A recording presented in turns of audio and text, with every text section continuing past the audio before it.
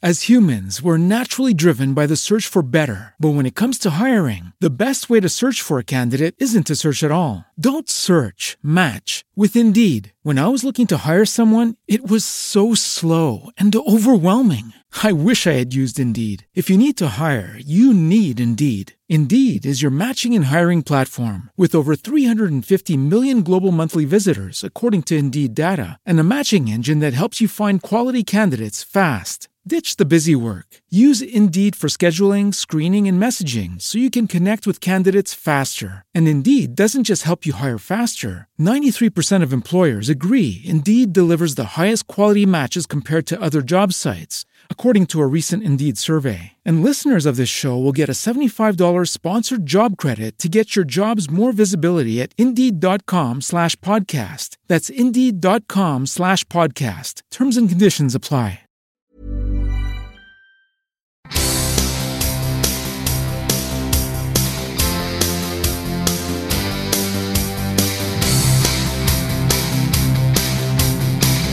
Motorsport magazine for the very best in motor racing.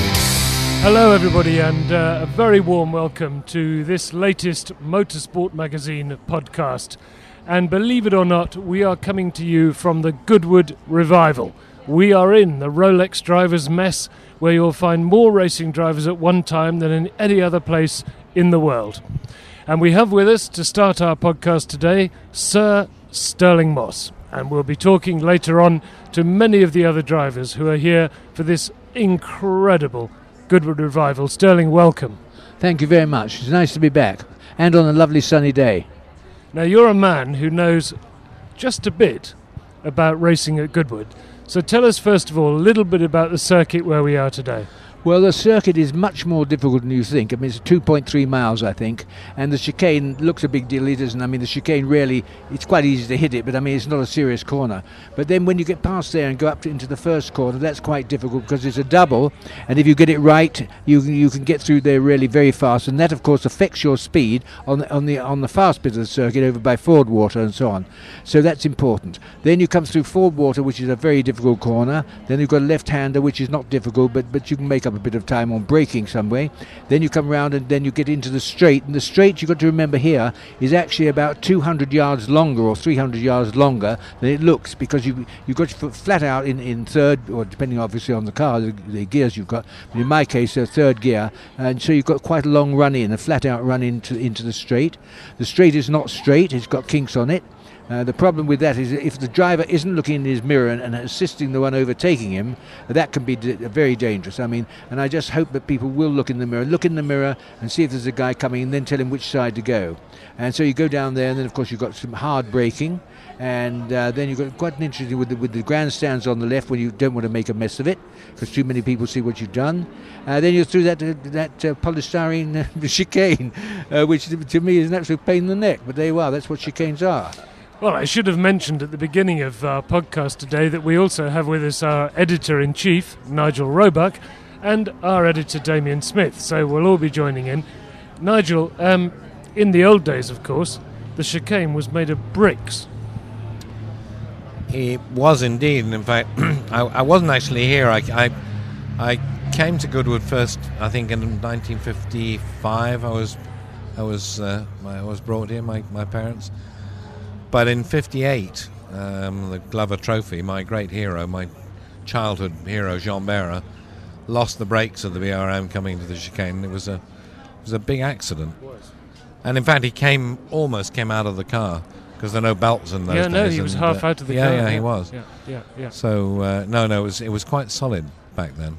Yeah. The thing is, Stirling, that, you know, as we've often talked about, it was highly, highly dangerous in those days, and here we are with almost the same cars. All right, they're prepared differently, shall we say, but, you know, Goodwood is potentially, you know, it's quick, isn't it? Yeah, but one of the reasons one races is because one wants to frighten oneself. I mean, you know, people talk about all this stupid safety stuff. I mean, if you go around and you feel fully safe, then what exhilaration are you getting? I mean, it's a loaded modern bull.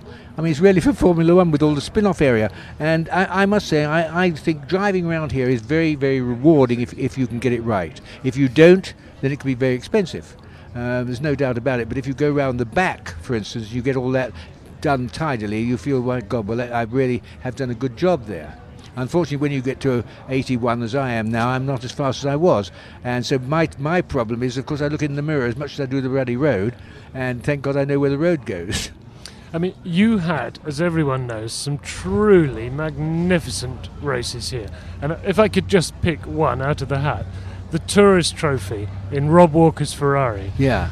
Now, it's always been said that you were so far in the lead, you were listening to the wireless in the car. Well, that wasn't because I was a lot in the lead. I mean, the reason I happened to be in the lead, that's true. But the reason was I wanted to know what went on with the whole race. So I had my own pit signals, of course, given by my pit, saying you are first, second, or whatever it is, and you're minus this. Whereas if you got onto the radio, you heard Raymond Baxter saying, look, this guy's leading that class, and that was quite interesting. And of course, in the Ferrari, and with the helmet I wore then, of course, which I wear today, I could still hear. And it's not a noisy car. I mean, it's a very quiet car relative to racing cars. So I could keep up with what's going on right through the whole race. It was very good. Well, I hope you listening to us can hear what we're saying, because we're right next to the driver's mess here. Is right next to the airfield, and there's a Spitfire warming up outside right now. So we just hope you can hear us.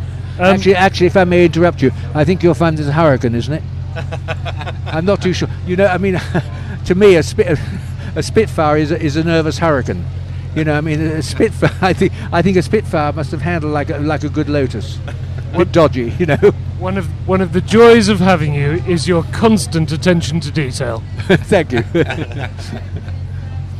Okay, and joining us now, this program's going to be a little bit sort of, let's see what happens next. But anyway, what has happened next is that Bobby Rahal has sat down on one of our lovely wicker sofas here. Bobby, thanks very much and welcome to our podcast.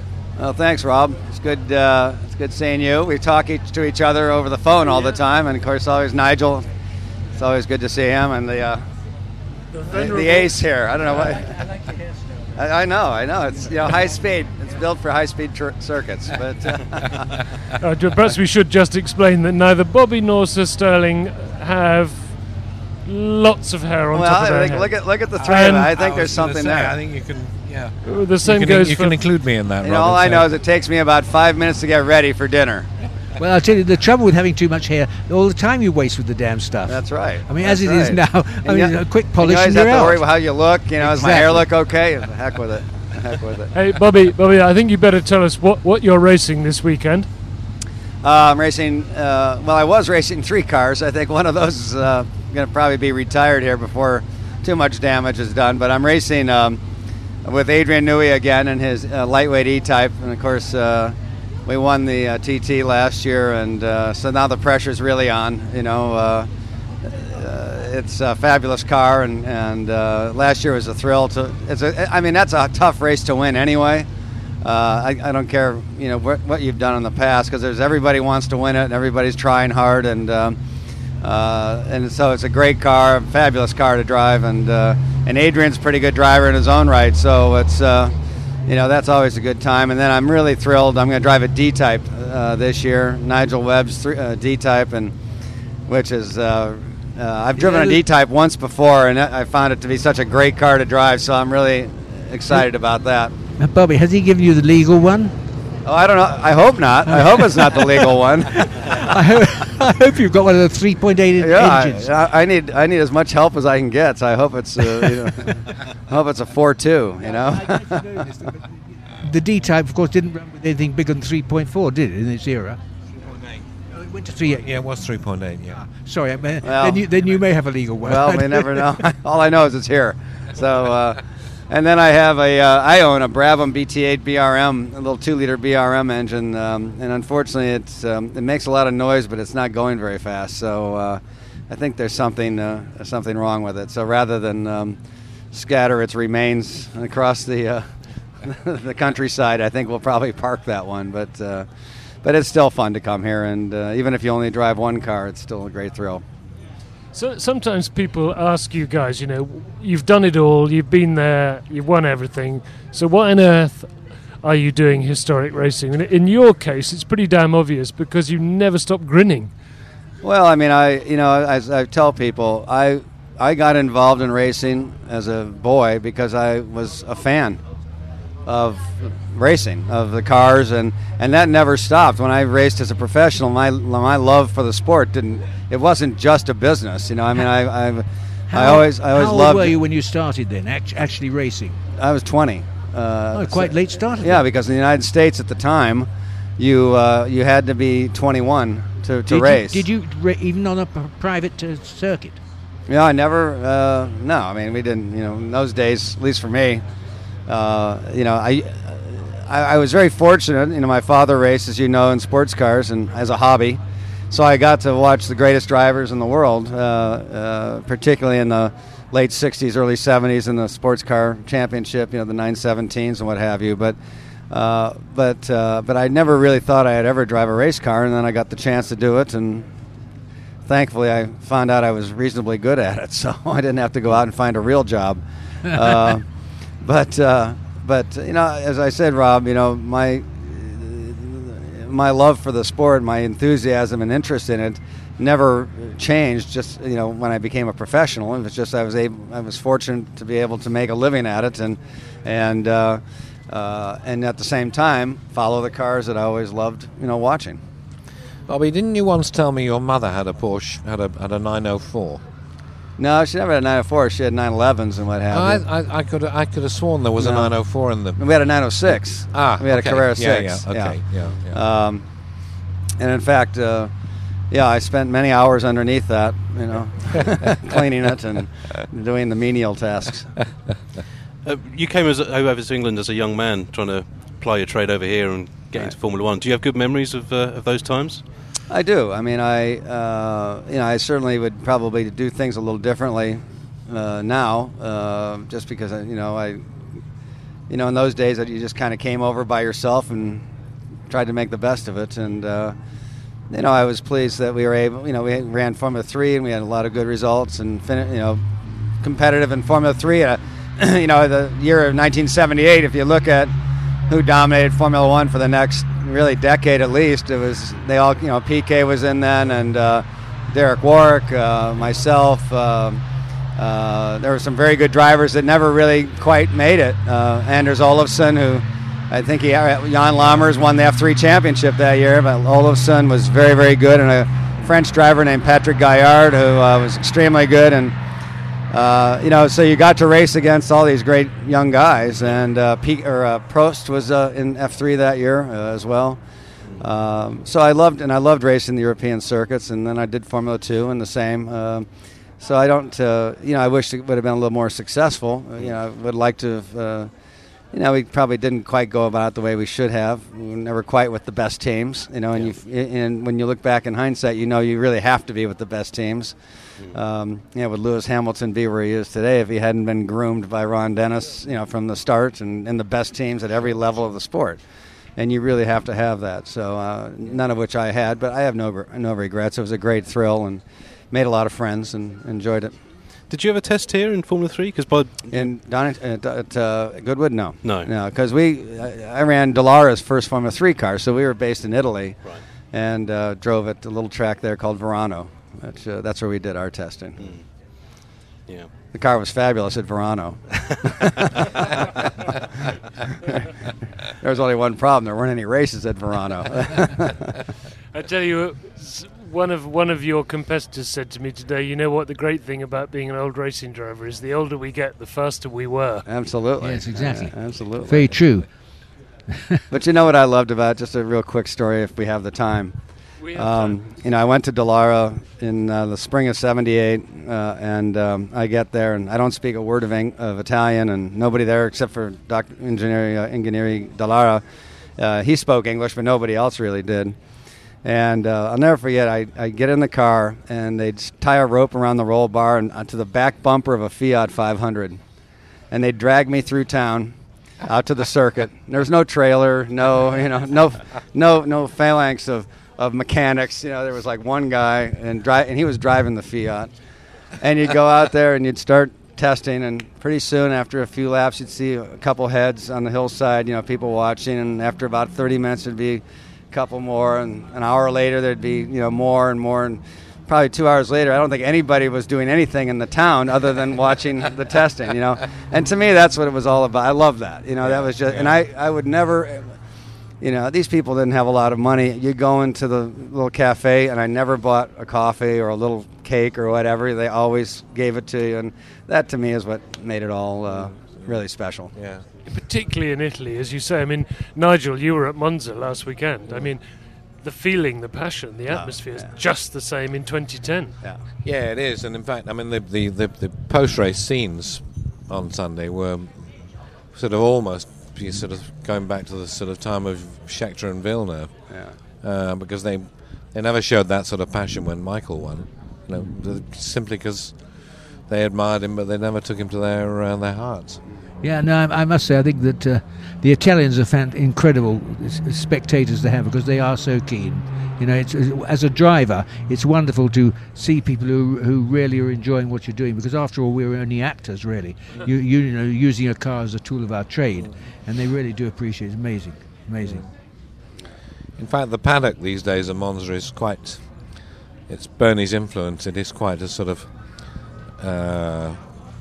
antiseptic Tidy feeling, compared with what it used to be. But we were reminiscing last weekend about the good old days in the 70s and 80s, and the things the fans would do to get into the paddock. And we came in. I remember coming in one morning, and the police were just arresting a bunch of people, and they had tunnelled under the wire. Sure. Yeah, I don't doubt it. Really? They had. Well, interesting. Another little tidbit. When we 1985, this is when I guess Enzo was threatening the FIA that he was going to pull out of Formula One and go to IndyCar racing. So the fellow I drove for, Jim Truman, was approached by Leo Mel, who ran Goodyear, and said, "Would we be interested in running the Ferrari IndyCar?" And of course, that was quite a big. That was an exciting offer, to Ferrari and Indianapolis car racing. And so we shipped one of my March 85C Indy cars over to Fiorano.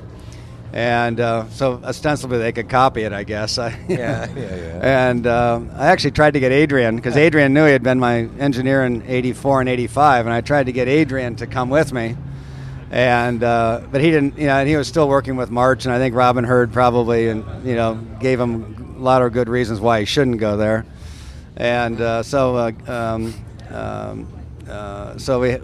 off we went, and we were doing testing. The same thing. I go out to do the first few laps at Fiorano, and you see people, they're hanging on the walls because there wasn't a hillside to sit above, or they've shinnied up telephone poles to get a glimpse over the wall, because the wall was about at least 20 feet high. And so we watched us do the testing, and I don't think you'd see that anywhere else except Italy. I mean, this is the stuff. This is why we're all sitting here now. This is why we've all loved it all our lives, isn't it? I mean, it's just. So Sterling, you've got to go. I know you don't know this, but I'm getting signals that you have to leave us now. I've got to go because I've got to go and chat people up around the place and try and earn a living, actually. Try and earn a living? Try and earn a living, yeah. Okay, going around shaking hands, signing books, that sort of thing. But it is a great occasion, and it's so nice to speak to you. Yeah. And look forward to it next year when I'll be a bit older. Much. Have a great weekend. Thank you. Sterling Moss. Doesn't get better than that. No.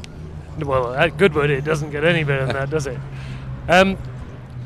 In a few moments, we will have another driver joining us. And yes, you're right, I don't know who it is. But I mean, they're going to come and see us, and then they're going to go, and Bobby's still here. Bobby, this place, Goodwood, you need to be pretty much wide awake, don't you? I mean, this circuit is so fast, and all the corners tighten up.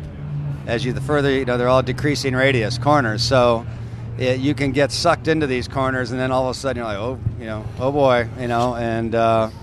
especially as at St. Mary's, I think, in the back. I mean, that one tightens up quite a bit, and you're going quite quick, into approaching that. And even turn one, it's the same thing. It's double apex, but it's very easy to get in there a little too hot, and then it doesn't want to. Of course, you're driving somebody else's car all the time too, so you're going. I tell you, there's a lot of pressure. Because, unfortunately, the competitive juices still flow amongst everybody here. And when the flag drops, everybody goes storming off into turn one.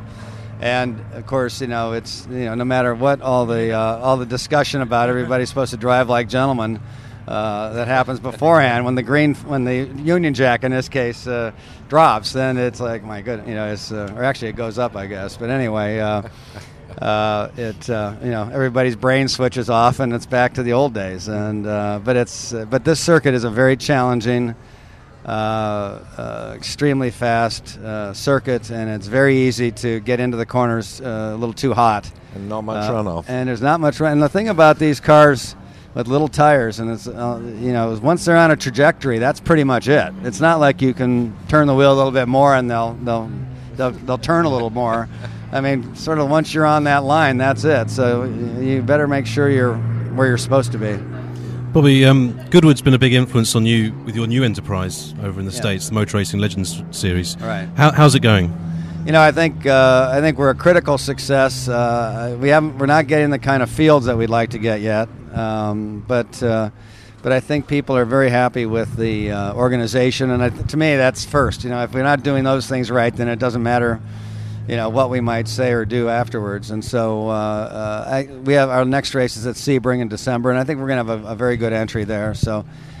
Pleased about that, and I think the word in the paddocks around the country is very positive. So I think next year we look forward to much better fields. And is the spirit of Goodwood is what you're trying to achieve over there? Well, I'd love to. I don't the spirit maybe. There's no way you can replicate Goodwood. Goodwood is unique. I don't care where you would go anywhere in the world. I don't think you could capture everything that you see or feel here. This truly is just a 1 in a million event, but there are certain aspects of it that yes, we would like to embrace. One of which is how the participants are treated, and not just having a lot of track time, but being fed and just the whole entertainment side. About 6 months ago, I said to my wife, I think we're going to take a pass on Goodwood this year. And she goes, well, I don't know. She goes, you might, but I'm going. and that's what you really strive for. If you want to have something your wife or girlfriend wants to go to. And for sure, Lord March has figured that one out. Okay, well, a man who has won the Le Mans 24-hour race so many times it's almost ridiculous has joined us around the table, and of course his name is Tom Christensen. Tom, thank you very much for coming. Fantastic to see you. It's a pleasure. Thank you very much. Tell us about your weekend coming up. I see you studying what I think are practice times there, yeah? I was just handed them. Yeah, I have been out on the track, and I think it's really a great circuit. Obviously old school. It's got a lot of camber changes, but very fast. It's faster than I've expected. I had a brief run here on the wet last week before the Silverstone race, and I'm very impressed. But there was not so many people. Now it's like walking back into the 50s, 60s or whatever. And I must say, this is being a Goodwood novice, I'm really overwhelmed. For you, it's interesting, isn't it? Imagine being a novice when you've done everything you've done. Yeah, but of course, I got to ask you really. What made you want to come and do it? Because, like all these guys, you've done everything and you're still, really in there. Obviously, I was asked before to come, which I couldn't. It didn't fit. But obviously, this is the heritage of motorsport. This is our heart and soul, and to be able to drive against or in cars, and also sometimes against drivers who drove competitively before I was even born. And this racetrack goes to the 66. I'm born in 67. This is something unique, and this is something which I think, if this is not in your heart and soul, if this is not your interest, then you have no fundamental passion for motorsport. And what I see here, I see passion. I see everyone is in the act. In a way, I see everyone here with a twist in the eye of what they brought on, the clothes or the car they bring out. But I see this is much more than what we do on the racetrack. I mean, the whole paddock is bossing, and this is what is different to what we do normally and every day, and that's nice. Good to see you, Tom, here. Goodwood, back in the 50s and 60s, used to hold a round of the World Sports Car Championship. You're competing in what is essentially a World Championship now, the new Intercontinental Series. How important do you think it is for sports car racing to have a world championship? Do you consider this new series as a world championship?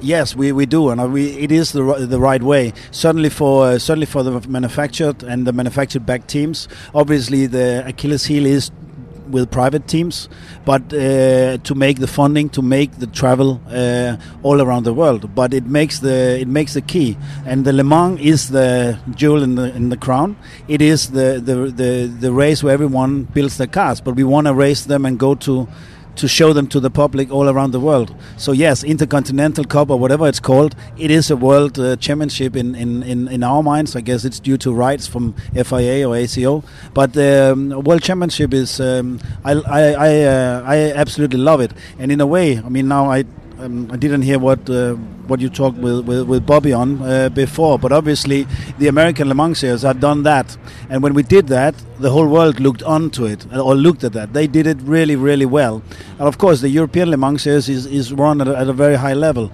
But it's basically, if we can combine these elements into the World Series, then it can be really good, because I think you can ask all the drivers you get in these seats and ask. And when they have done sports cars, what if they like that? And I think everyone says yes. Sports cars for sure is what I enjoy most in racing, because you share a car with another driver, you need the respect, you need the camaraderie, and I think that's what is good in sports cars. And sometimes, yes, we love to watch the Formula One races as well, but we are very happy doing the sports cars, and you can do them a little bit longer. And I'm not 25 anymore, but a little bit older than that. I was just going to say, Tom, I remember a few years ago talking to Martin Brundle about you, and he described you as the great lost Formula One driver. He said I can remember him saying Christensen should have been in Formula One years ago. Do you ever feel you know what I mean? I think any driver, and that's right, he has the ambition to go to Formula One. So a lot of time that is the focus. But we all know today, and with hindsight, we all know there's a lot more to motorsport than Formula One. And I'm not saying I have tried hard in previous years. I've even talked to Bobby at some stage. You can ask him about that. But obviously, I have been thereabouts. But it's difficult for Dane. I have never had any backing of significance. So what I realized is I have to drive for people who wants me to drive their cars. And this has been great. I'm looking back of fantastic years. And if I made it to Formula One a few times, there has been some little opportunities.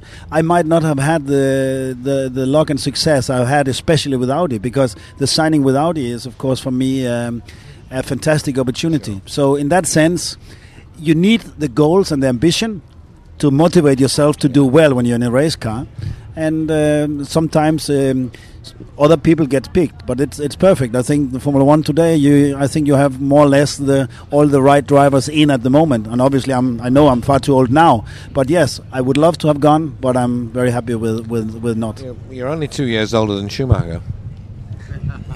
Yes.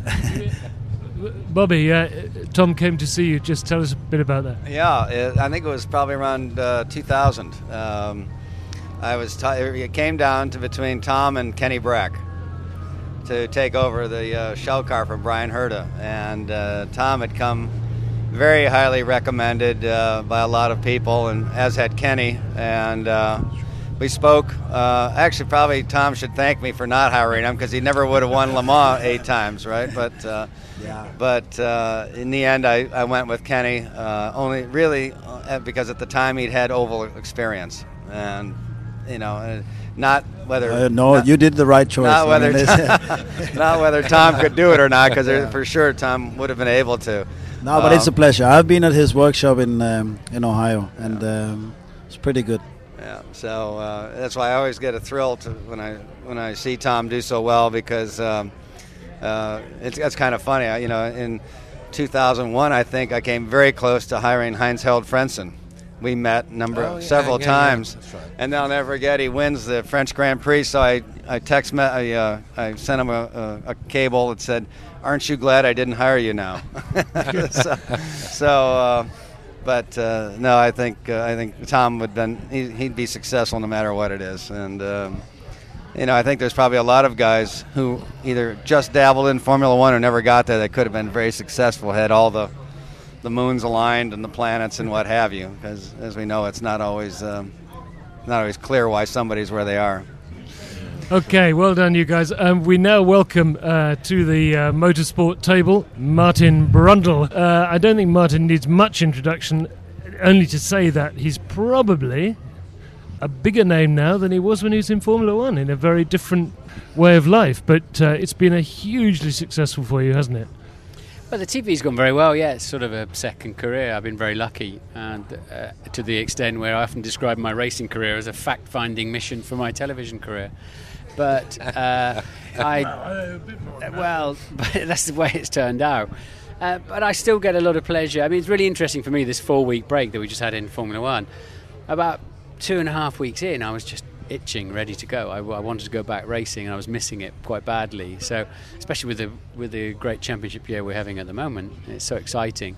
So I think I've done 27 years now of F1, and well over 400 races.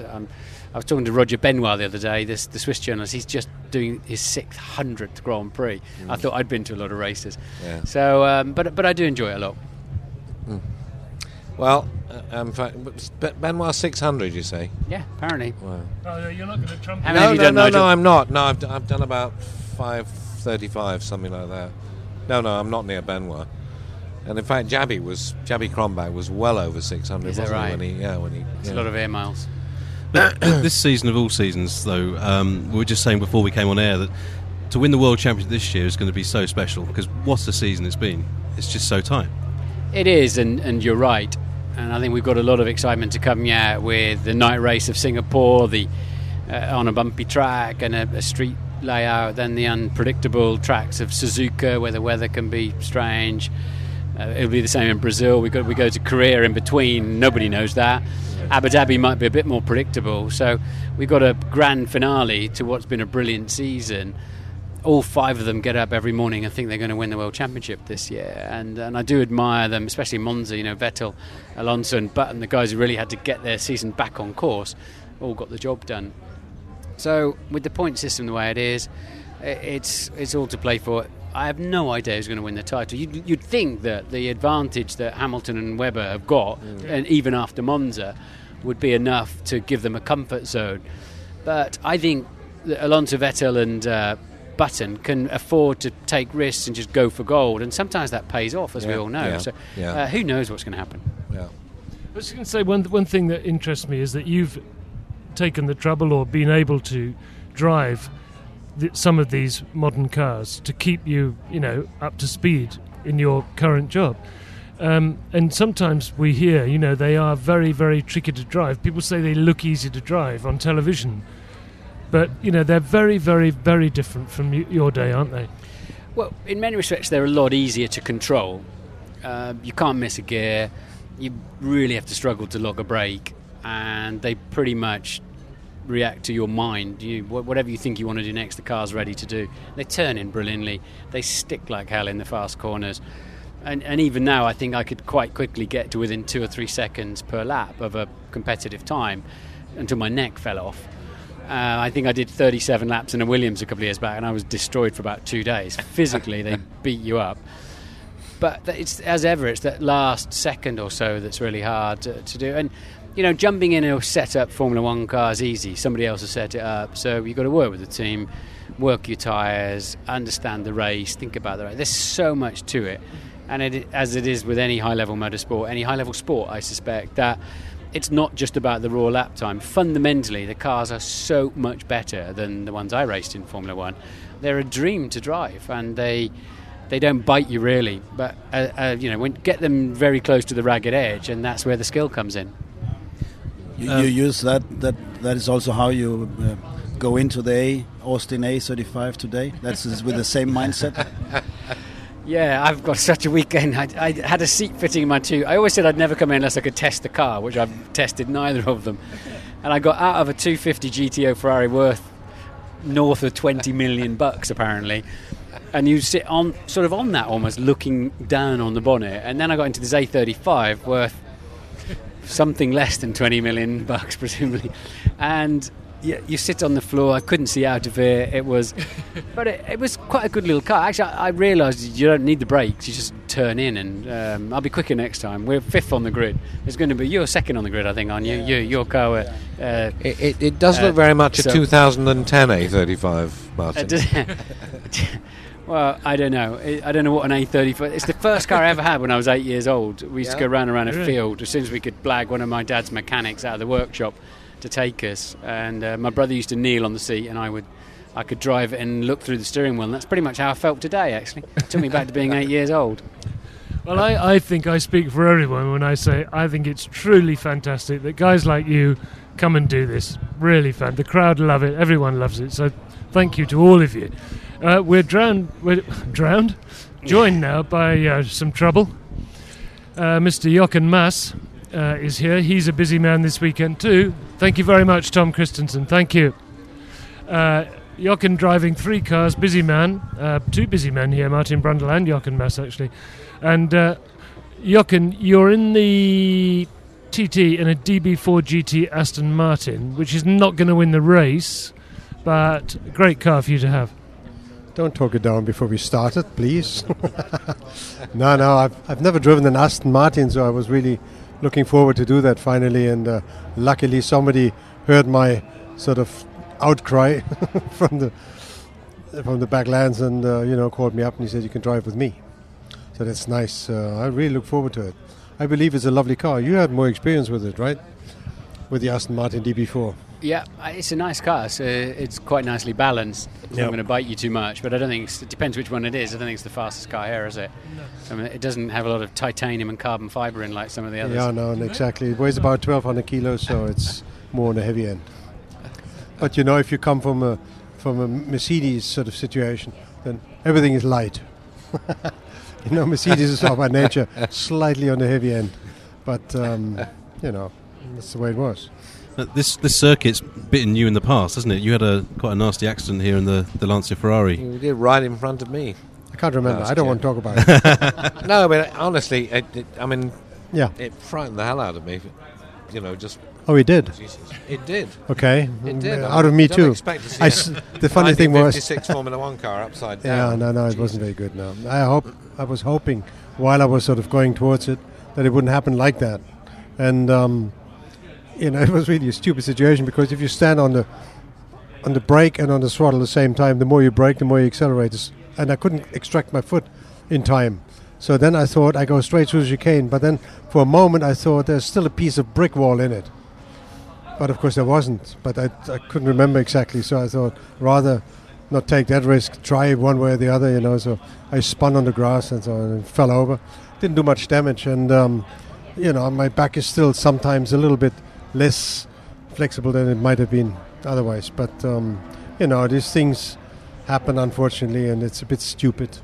It shouldn't happen, and it's really anyway, but it went well, so I can't complain. You got a neck like a rugby player, thankfully, haven't you? But and it strangled you, didn't it? The crash helmet sort of was cutting off your because the back end of my helmet, while I skidded backwards, scooped up a lot of earth, grass, and it was pushed forward, and the strap strangled my windpipe completely. And it's a bit silly because you don't have much time left before you go unconscious. And so I was putting my hand out gingerly, trying to persuade somebody to lift the car so I could actually get my head forward, or backwards rather. And it didn't happen, so I pulled it off my head. Luckily it was an open face helmet, and I pulled it off my head, and it worked. I was quite heavily bruised after that, but nevertheless, in desperation you manage. I'm interested to know, we're celebrating the 70th anniversary of the Battle of Britain, and we've got the Spitfires here. As a good German, Jochen, how does that feel, sitting in the driver's mess here? Well, thanks for rubbing it in. It's the most impressive sight of Goodwood revival, the planes here. I really love them.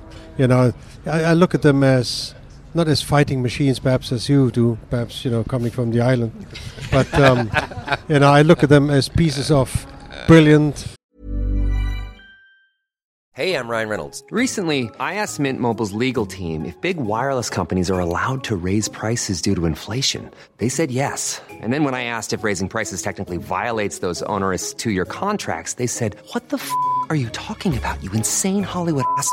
So to recap, we're cutting the price of Mint Unlimited from $30 a month to just $15 a month. Give it a try at mintmobile.com/switch. $45 up front for 3 months plus taxes and fees. Promo rate for new customers for limited time. Unlimited more than 40 gigabytes per month. Slows full terms at mintmobile.com.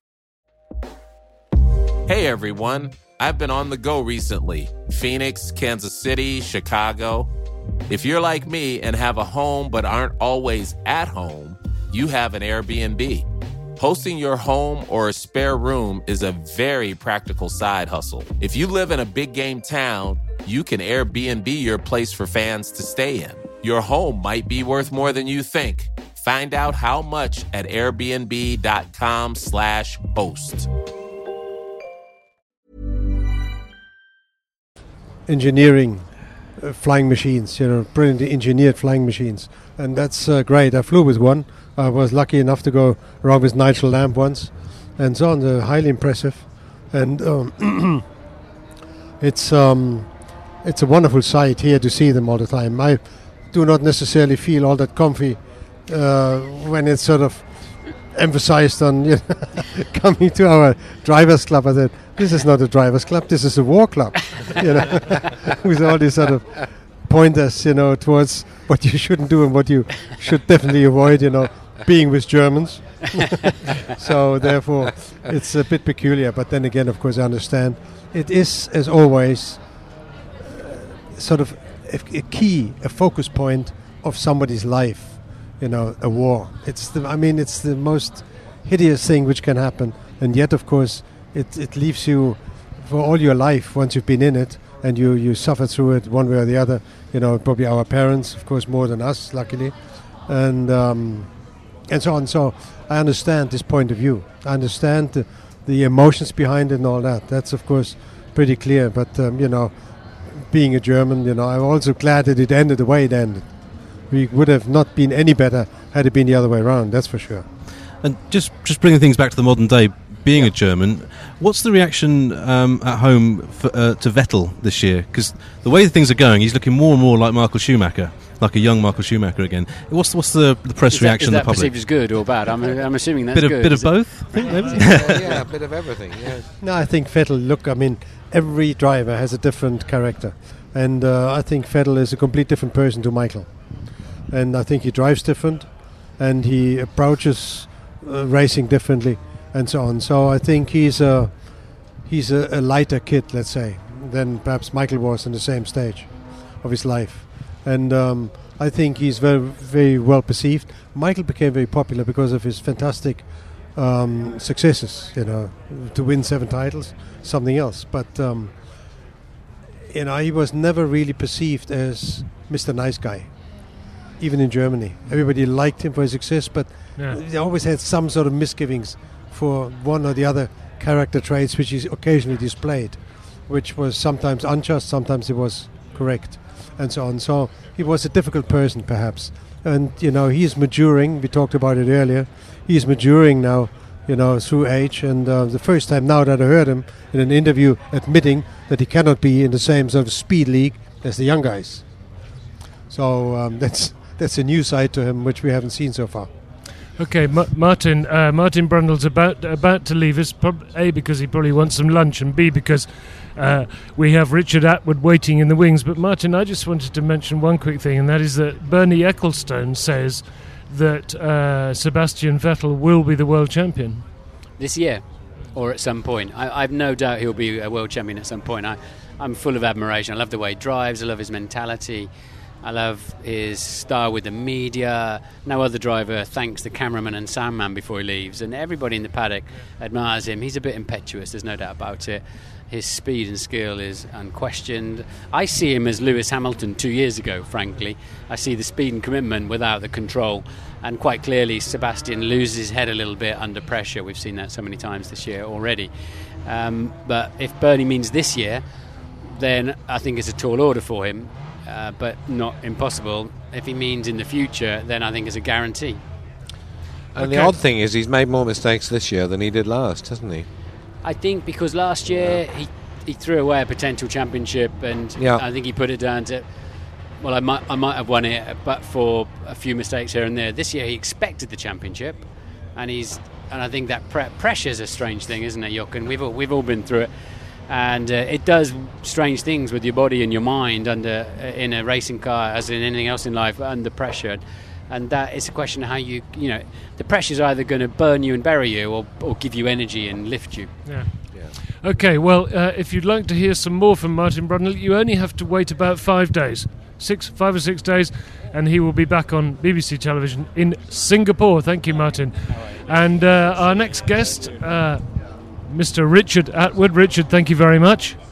Richard Atwood, probably one of the most loyal Goodwood supporters of them all, and will be famous to many of you for the superb victories here at Goodwood in the BRM since we've been staging the revival meeting, but of course before that also a Grand Prix driver. Richard, this weekend, tell us about what you're racing first of all. Well, I have four races. The Saloon, yes, and Falcon, but not the big one, a midi one. It's a 6-cylinder one, so I've driven that already this morning. The other three I haven't, as in the Dino 246, what I call the Hawthorne type car, and the BRM, which I've owned with Michael Osterhoff for the last several years, which hasn't run well for a long time, but we're fingers crossed in that one. The Pre-66 rear-engine Grand Prix cars, and I'm in a Cobra with a guy here for the first time in the TT. Yeah, so it's a busy Sunday, I think. You guys are busier than you were when you were, aren't you? Well, but you know, I mean, in the old days, I mean, Sterling would do all the races in a day, wouldn't he? So, you know, things haven't changed in that respect. I mean, it's possible to drive more, but 4 is probably a bit too much. But it keeps you busy. Yeah. Richard, back in the 60s, you know, racing drivers drove on so many different types of circuit. Goodwood was an airfield circuit. How was it rated by the drivers back then in terms of all the different other circuits that you were racing on?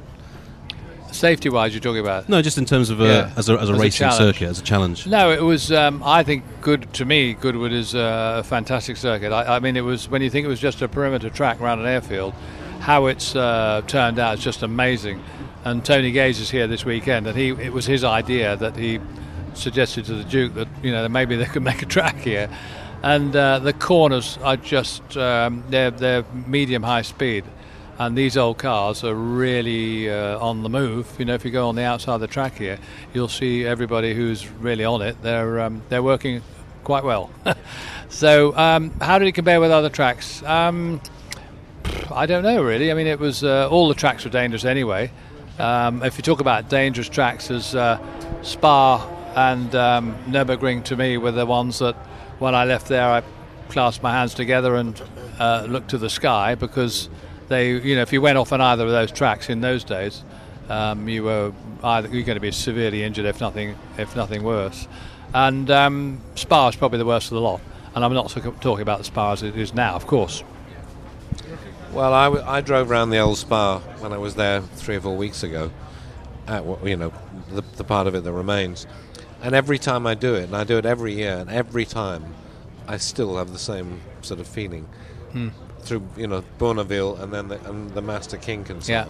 Yeah. And you just think... Yeah. Well, there's some of it's not there now. I mean, the Master King was a huge corner where the flags were, and then down that straight. But I mean, it was all at such high speed. Yeah. I mean, an incident there. There were bridges and lampposts and telegraph poles and things. Yeah. Well, I mean, I went off there and I hit a telegraph pole, but fortunately for me, the car slowed down quite a lot by that time. But the car caught fire, and it was quite dramatic. And I could have easily become another statistic there. Yeah. Could you take the Master King flat with the old Formula cars? I think we were in 1.5 litre cars, so I think it was in 65 I was there. Yes, almost certainly, I'm sure it was. The 3 litre cars, I can't really remember, to be honest. But the 917s went there as well, and they obviously would not be flat because they were aerodynamically, you know, went through the air quite a bit faster, so not. But I remember it being flat from Stavelot back up to La Source. I think that section for most cars was pretty much the flat. fast left-hander was not quite flat. No, is it not? Just before La Source, maybe, yes. But a lot of it was flat out. So, I mean, you were right, top speed the whole time. So, and of course, the average speed was way off the scale. Yeah. So, Jochen, for you, Spa or Nürburgring, what was better and more scary? Well, I mean, the Nürburgring was in some ways safer. It sounds a bit silly, but the old Spa was a treacherous circuit. I loved it. I really loved it because it was very, exuberating, and it was really amazing. But it was damn hairy. When we drove it when we won the 24 hours in 72, we lost 4 people in the night. So there was Joysten and 3 Alpha, 2 Alphas in the night and then 1 in the morning, and so on. And I wondered why we should do that. Just take these sort of risks. And of course, a marshal was killed in a Mazda King, who was run over by a Mazda on top of it, and so it was a difficult thing to swallow at the time. We were considering safety a little bit more important than perhaps previously. So, but Nürburgring was, because of its sheer nature, it wasn't quite as quick.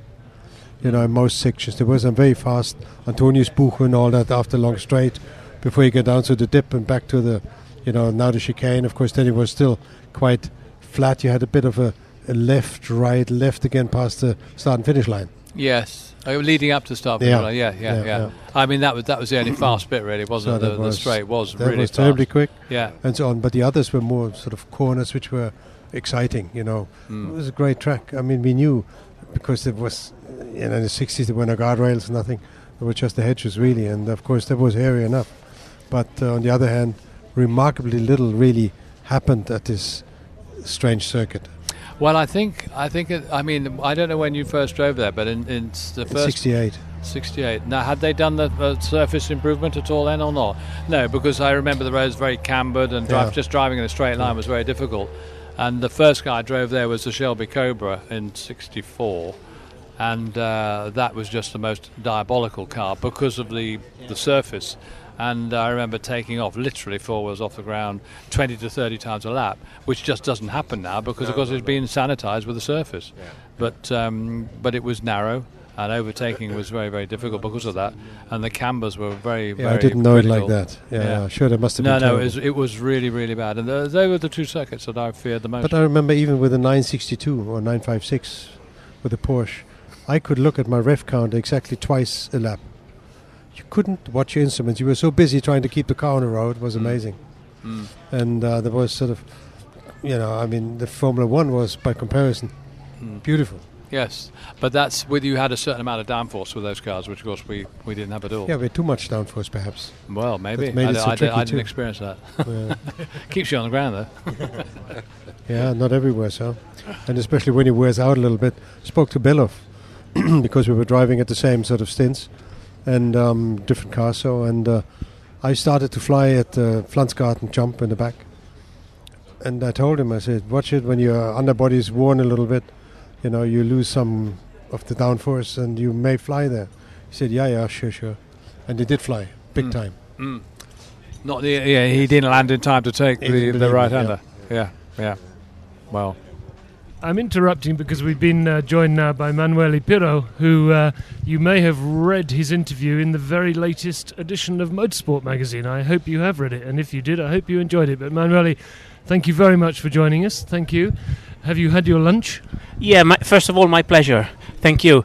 I had my lunch, and actually I'm a little bit feeling strange because I just flew from the US through the night and got to Heathrow in the morning, drove straight to the hotel. The room was not ready. I'm not complaining, I'm really happy boy, but room was not ready. I changed in the bathroom and rush into the paddock, sign on in a real split second and jump into a car that I never saw before. And this is, if I ever write a book, I'm going to advise exactly not to do what I've done today. But unfortunately, the call and the passion of motor racing is so strong, and I couldn't avoid being in Washington, D.C. last night, but I couldn't miss Goodwood. So here I am. That's the Roman way. I mean, you did a lot in history which you shouldn't have done. So that's okay. Thank you, Jochen. Well, anyway, it's tough at the top, isn't it? No, it's. This is now becoming a habit for me. Goodwood, it's an event that I have to have a very, very, very good reason to miss it. And every year you feel more and more home, and every year you want to come back again. And And life is short, and it doesn't give you so many opportunities of being around in the environment that we all love, and seeing all the people that friendship is a big word, but there's a lot of people that you feel close to them, even if you see them once or twice a year, because you're sharing the same passion, you're sharing the same risks, you're sharing the same life, and a lot of these people you meet in Goodwood. So it's really great to be here. We thought we'd seen the last of you in terms of international racing after you parted ways with Audi, but you're enjoying a new lease of life now with the Lola in the LMS. And how's it driving as a privateer? This is a good question, and it's difficult sometimes to script your life. And at one stage, Audi was actually, since a long time ago, they were thinking of ending our generation of drivers and renewing it. But we kept delivering results. But at a certain stage, I made an agreement with them, and I said, okay, at the end of 2008, whatever happens is going to be my last season. They offered me a nice contract as a brand ambassador, so to, let's say, give a reason of the 16 years of partnership and success we had together. And I said, okay, that's a good opportunity, I take it. But then I didn't really take into account my strong passion, and so I felt really bad staying at home. Although my life is really full, thank God, of other commitments, and there's a lot of work, and I really have a problem to find time, but still the time you spend in a race car, the adrenaline that gives you, especially the sports cars, which they're really fast cars and they are so nice to drive, they really give you strong feelings. I felt maybe I didn't make the right decision, and sometimes, if you're an optimistic guy, the right door opens exactly at the right time. And I got a call from Lord Drayson asking if I could join them as a third driver in their car, and I called Audi, and Dr. Rurik, he knows how much I want to drive, and he said, yeah, you can do it. Lola is not a brand competitor of Audi. And I thought about it, and I said, what should I do? It's a private car, so it's a new life for me in a way. But now I'm not racing for money, I just race for passion, and I just gathered information, and I was told the Lola is a good car, the team is a healthy team. Why not? And I went to do the first race this year in Sebring, and maybe some of you recall the first 2 hours of race where I was giving a very hard time to the Peugeot, even passing one on the race, and I felt like I was a kid. The enthusiasm I had, and you couldn't see the smile because I had a closed face helmet. On top of it, I had a roof. But I thought, this is where I want to be still. It was too early. And so this has been a tremendous opportunity for me to keep back into racing. I consider, I drew a line of my career. So whatever happens now is just a bonus. It's a gift. So it's a good way to look at it. Fantastic. Richard, we must let you go. Because I know you've got other things to do apart from 4 races this weekend. But before you go, just tell me quickly, BRM, it's a big weekend this weekend for BRM. We're doing a special BRM tribute. And sum up for me your feelings about BRM's good and bad, because... Well, I suppose I was lucky in a way, because I drove BRMs in their good era. And so it was from around sort of 65...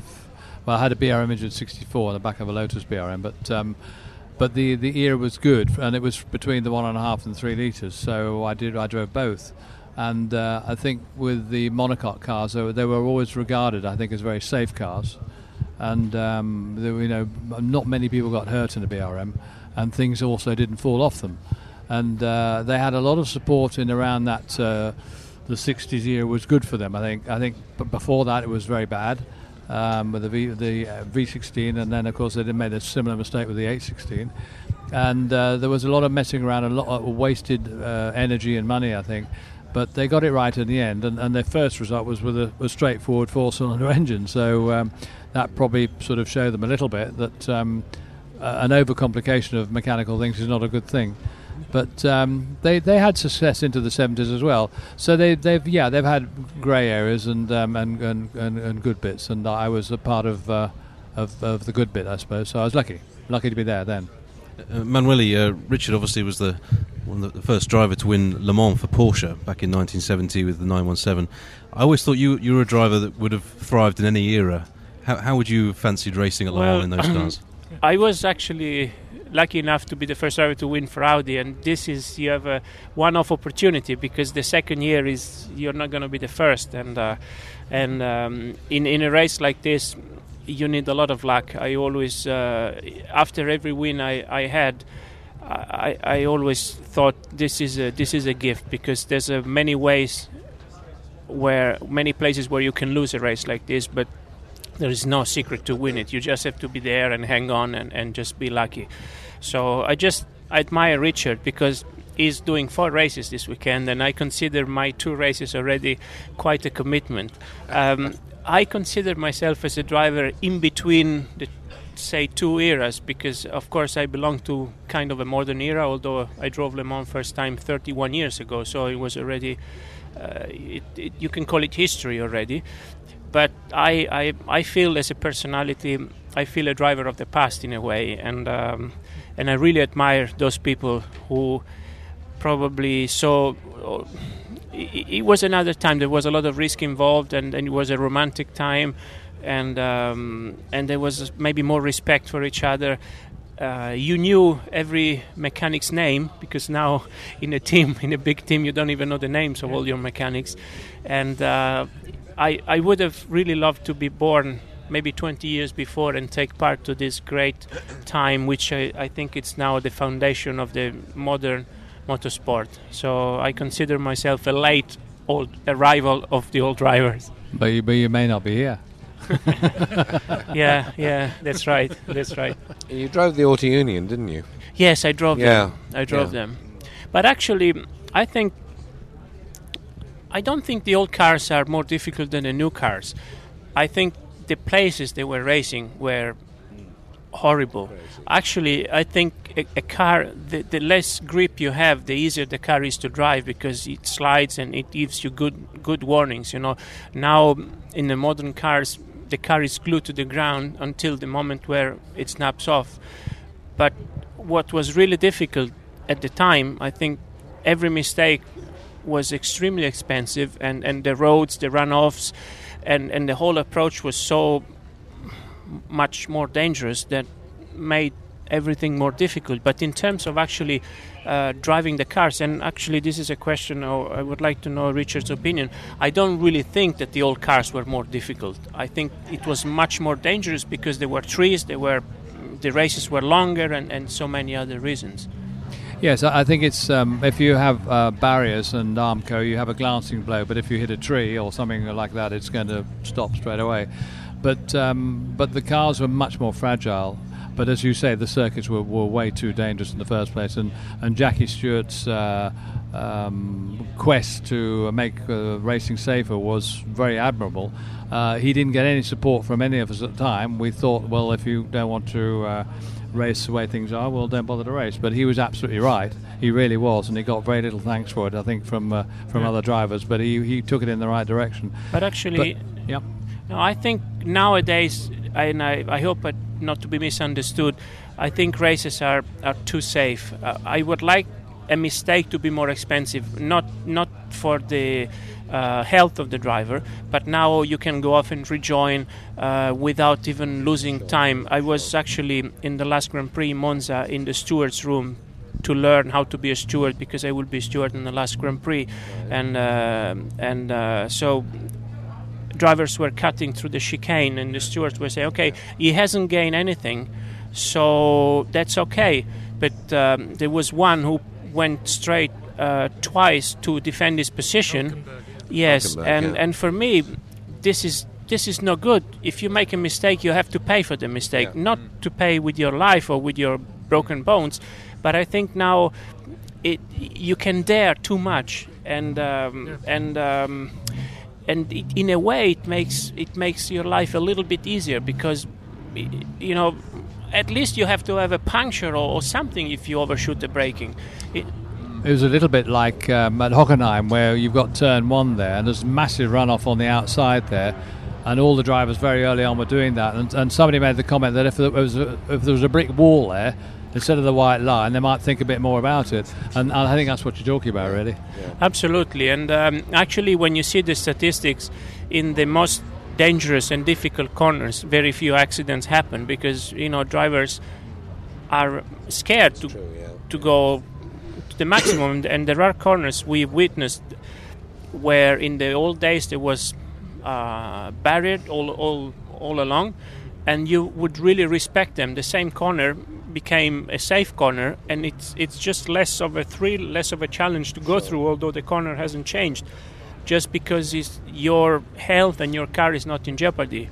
And I said before, I hope not to be misunderstood, I don't want to see drivers being hurt, but I would like to see mistakes being punished. Yeah. I think I was just talking about something else about Le Mans when I did, and when I was a corporate guest at Audi some years ago, and I've been 1 or 2 times since. And I just cannot believe that the cars are driven the way they are, flat out. They're bulletproof. When we drove the 917s, we had to manage the car, and we could actually miss a gear. And there's an awful lot has changed from the driver's point of view, in that you can just hammer the car and the car lasts. But if you've done that with the 917, I don't care how the condition of the car was at the start of the race, it wouldn't last 6 or 7 hours. It would just break, and so that's an added bit that I think we had to do more than you do. But maybe, Emanuele, you actually had to manage your car as well, or not? No, not nowadays. And actually, when I did Le Mans once in 1981 with the Works Lancia, and I remember we had to back off 3 times on the long straight to let the turbo, whatever, cool down. And I think in those days you have to have a very good trust in your teammate, because of course lap time has always been important, but backing off and respecting the car meant giving away some tenths or sometimes seconds of your lap time. And I think the trust you had to have on your teammate must have been even higher than now, because everybody wants to shine, and in order to shine you can abuse to the car. And in fact, I always believed in a really good relationship between teammates, and in my old touring car days I've been driving with Roberto Ravaglia for many years, in my sports car with Frank Bila. And I think a good secret of a success is really trusting your teammate, not wanting to beat him every time you go out in practice. You have to be a little bit altruist, accept that he can shine once better than you, so you can share better the track time and set up the car better and have a better result. And this is one of the things that the juniors have more problems to understand, because they want to see them quickest every time they go out, and this can put in jeopardy the result of the race. Emanuele Pirro, Richard Attwood, thank you so much. Well, we have a bit of an exceptional few minutes coming up with Adrian Newey and Christian Horner from the Red Bull Formula 1 team. Christian's a bit keen to study his practice times, I think. Anyway, let me get the ball rolling on the Goodwood side. I mean, look, guys, it's fantastic that you both come here. I got to ask you, why? It's your weekend off. You're going to Singapore any minute now. It's a great weekend. I mean, there's some fantastic cars here. It's a privilege to drive, a couple of them, and it's just awesome to see so many collectors' cars doing what they should do, which is running around a racetrack. So Charles puts on a brilliant event, and it's always a highlight of the calendar. Adrian, I think we know why you come. You're a frustrated Formula 1 driver, aren't you? Certainly not frustrated Formula 1 driver. Arguably a frustrated driver, but no, for me it's a hobby which I enjoy. People have said surely this is a busman's holiday, but in truth, being involved in Formula 1 professionally, in my case as an engineer, compared to driving cars, which I love and have a great affinity for from when I was a boy, is a very different thing. Yes, they're both 4 wheels, but that's the only thing in common. These are wonderful prizes for your success, aren't they? I mean, a Ford GT40, it doesn't get a lot better than that. And it just looks, sounds, and to me seems to handle beautifully, yeah? Yeah, I mean, it's an iconic car. It's a car which made a big impression on me when I was a lad. So to be in the privileged position where I can own one now, occasionally race it, drive it on the road. My kids love going in it, pick them up from school in it, so it's just a great all-round car. What about the brakes, Adrian? Because anybody who ever raced one in the car's heyday always said, loved the car, but the brakes were the... Yeah, I mean, the downside of the GT40 is it's a heavy car. It's 900 plus kilos. Yeah. And in 1965 spec, which is how we race them here, then it's unventilated discs, so stopping is a bit of a handful. Christian, you're not in something quite so glamorous. Tell us what you'll be handling. I've got a bit of a mixture, actually. So technically, I don't think I'm racing. I'm just going round in an Aston Martin DB4 with Tom Alexander, which is a lovely car. I'm in a Sunbeam Rapier that had a little carburetor problem this morning, but still great fun to drive. And I've been asked by John Surtees to drive one of his Formula 2 cars, which is again a great little car. When was the last time we heard people in Formula 1 mention the word carburetor? I can't remember hearing the word carburetor. Anyway, it's good to go to any NASCAR race even now. Well, yes, okay. Finally, on the Goodwood thing, you say you're going round. Well, we know Adrian doesn't just go round. We have evidence of that. Don't you all, once the flag drops, you're going for it, aren't you?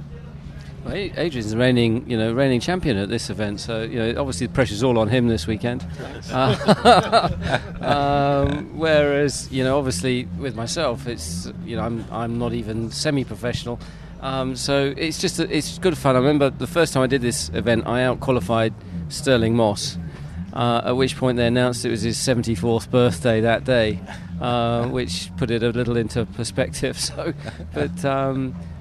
And I was amazed how hard some of the guys, push the cars out there. And you've got a lot of, fantastic drivers as well. Guys like, Pirro, Gounon. A lot of, very, very quick guys. So, Adrian's going to have his hands full this weekend.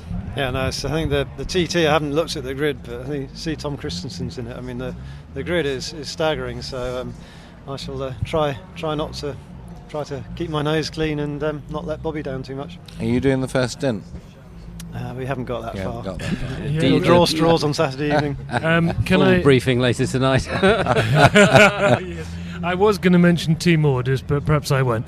There's plenty of team orders here. I was a bit disappointed the Surtees didn't have a radio, actually, because I was just behind Christian, so I wanted to say that the car behind is quicker. And you'd have had to say I'm sorry as well, of course.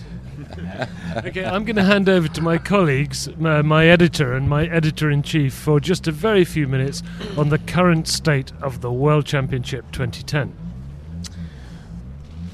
Well, it seemed to me last weekend was looked as though it was going to be a McLaren weekend, didn't it? I mean, I think that was what most people, we went there thinking that.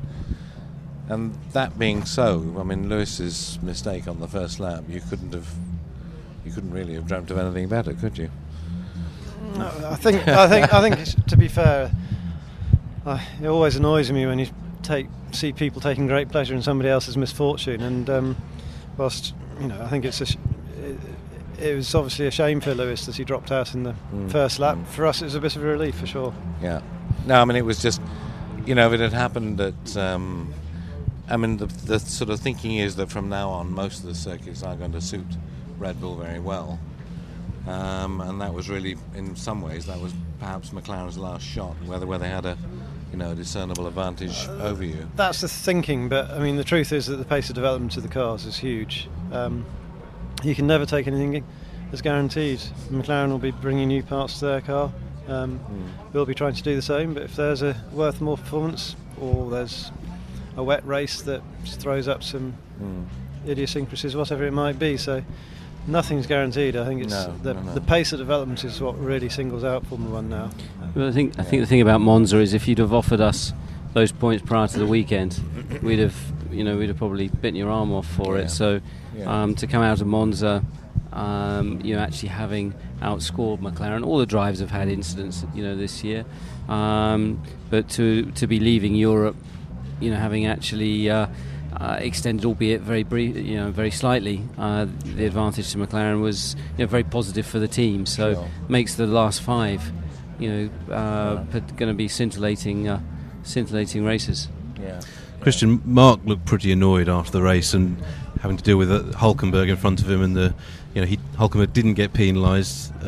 Stewards' consistency seems to be about as good as Premiership football referees at the moment. What's your view of it? Did you think that he should have been called in for a penalty?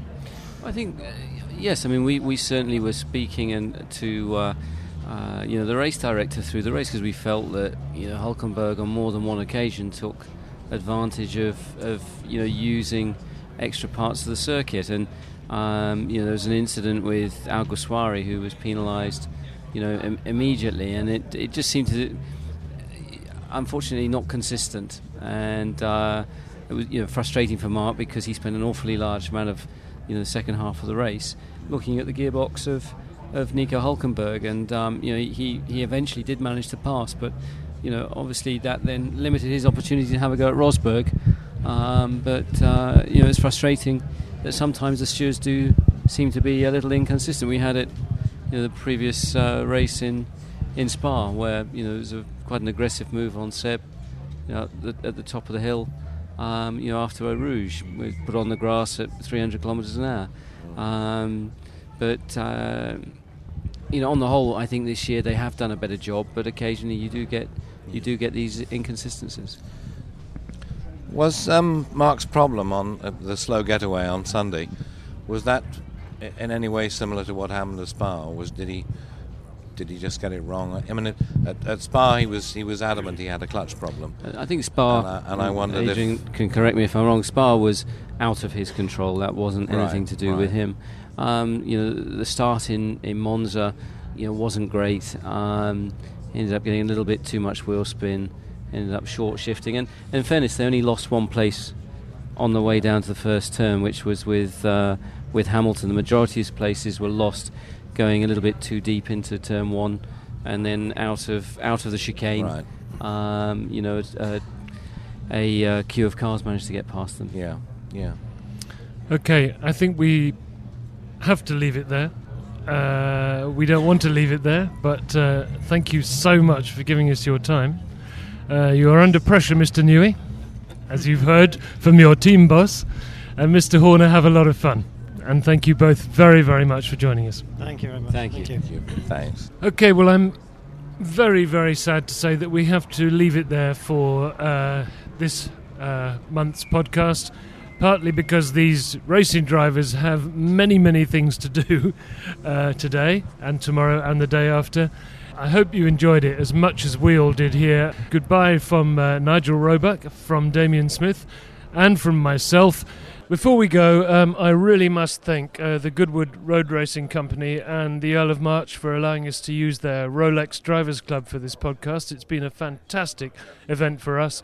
I hope it has been for you. And also to thank Ed Foster and Gabriella, who have been bringing our guests to us like clockwork. Wonderful work. And never forget Alan Hyde, who controls the sound. And I can assure you that today, controlling the sound was more difficult than usual. And perhaps we should just let you know that when you hear this on Monday, we were talking last Friday. Perhaps we should say that in case you're wondering why we didn't tell you who won and all those important things about motor race meetings. Anyway, see you next month. Bye-bye. Motorsport Magazine, for the very best in motor racing.